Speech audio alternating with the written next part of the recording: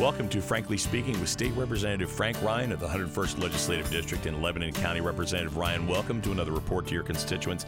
And this week we'd like to talk about our First Amendment, the decimation, if you will, of our First Amendment protections. We've seen in the media, we've seen online, in social media, cancel culture is just, it's out of control. It is had several unintended consequences. It has had several results that no one thought was going to happen. We've had a labor shortage. We've had mask mandate issues. We've had problems with supply chains and deliveries.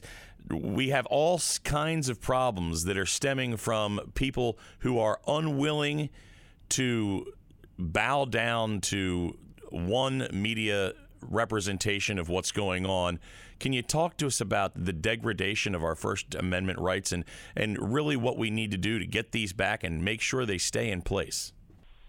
Chuck, I have never been so disappointed in my entire life with the conduct of some people. I spent over 4 decades in the Marine Corps and the Marine Corps Reserve, including the fact that I retired and then got called out of retirement to go back and serve a tour of duty in Iraq. And I often tell people when you go in the military, you voluntarily surrender your First Amendment rights. I didn't have a freedom of speech in the Marine Corps. I was allowed to speak to the chain of command. I could request mass. I could seek redress in certain ways, but I didn't have a freedom of speech. We saw this most recently with a Marine colonel lieutenant colonel who spoke up against the issues in Afghanistan. And quite candidly, he was very just to do that. But in the military, you give up some of those rights, and he accepted his court-martial. He received a letter of reprimand and a $5,000 fine. And those of us that had been in the military or on active duty understand that. And that's the oath of office that we took. But as citizens, we have a responsibility. And in the legislature, I have the ultimate responsibility to make sure that your right of freedom of speech, whether I like what you're saying or not, is protected. As an example, in the Pennsylvania Constitution and our Declarations of Rights, which is our Article 1, I would encourage people to read it. I think more and more people are beginning to realize how important the state constitution is in light of what happened with the government-mandated shutdown of the economy in 2020 over COVID-19. But under the first paragraph, it says, inherent rights of mankind. All men are born equally free and independent and have certain inherent and indefeasible rights, among which are those of enjoying and defending life and liberty, of acquiring, possessing, and protecting property and reputation, and of pursuing their own happiness. And obviously the men are referring to as mankind that they're referring to. And in that as well, in that same inherent rights of each individual, we provide the same issue relative to freedom of the press and freedom of speech and protection against libel in paragraph 7. And it's extraordinarily strong, and it reinforces the First Amendment to the United States Constitution, which is really something that is unlike other nations in the world.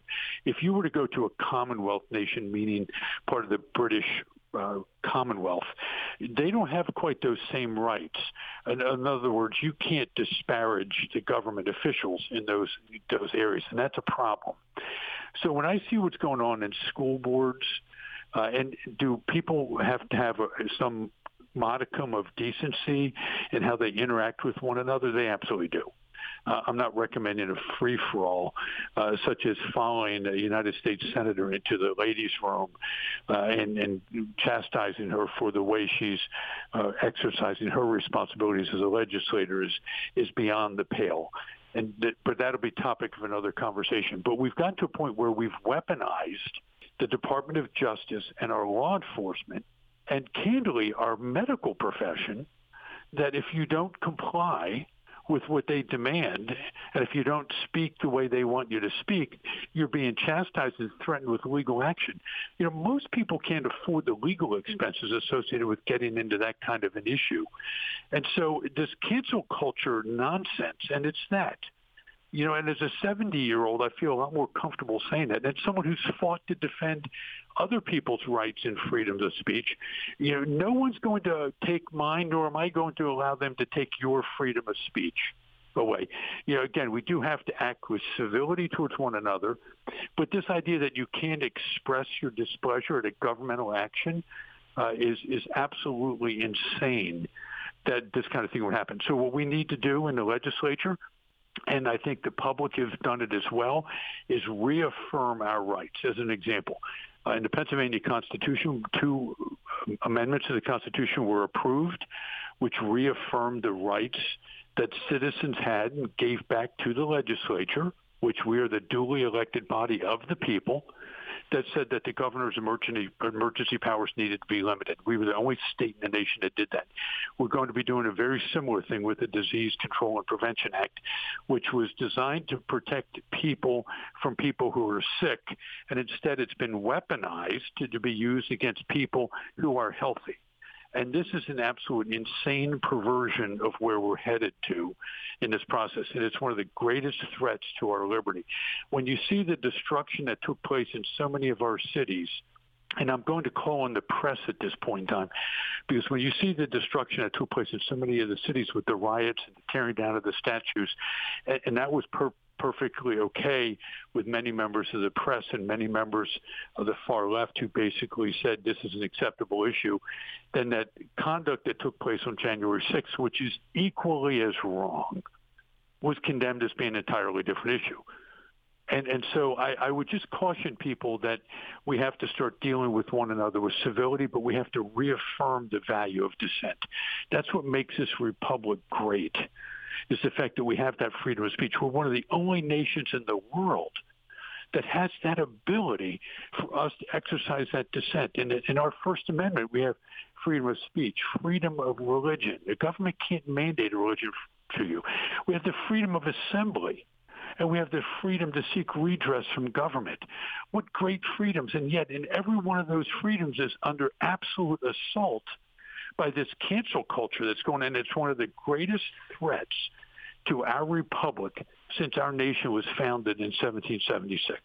And I encourage every American to sit back and repudiate cancel culture, to repudiate some of this wokeness and the silliness that comes about from some of those issues, and in fact be reaffirming the value of that dissent and the open dialogue so that perhaps something good can come out of the dialogue of those people who don't agree with one another by sitting down and talking to one another to find out where we might have common grounds. Read your Constitution, read your state constitution, know your rights, and make sure they aren't trampled on. This has been Frankly Speaking with State Representative Frank Ryan.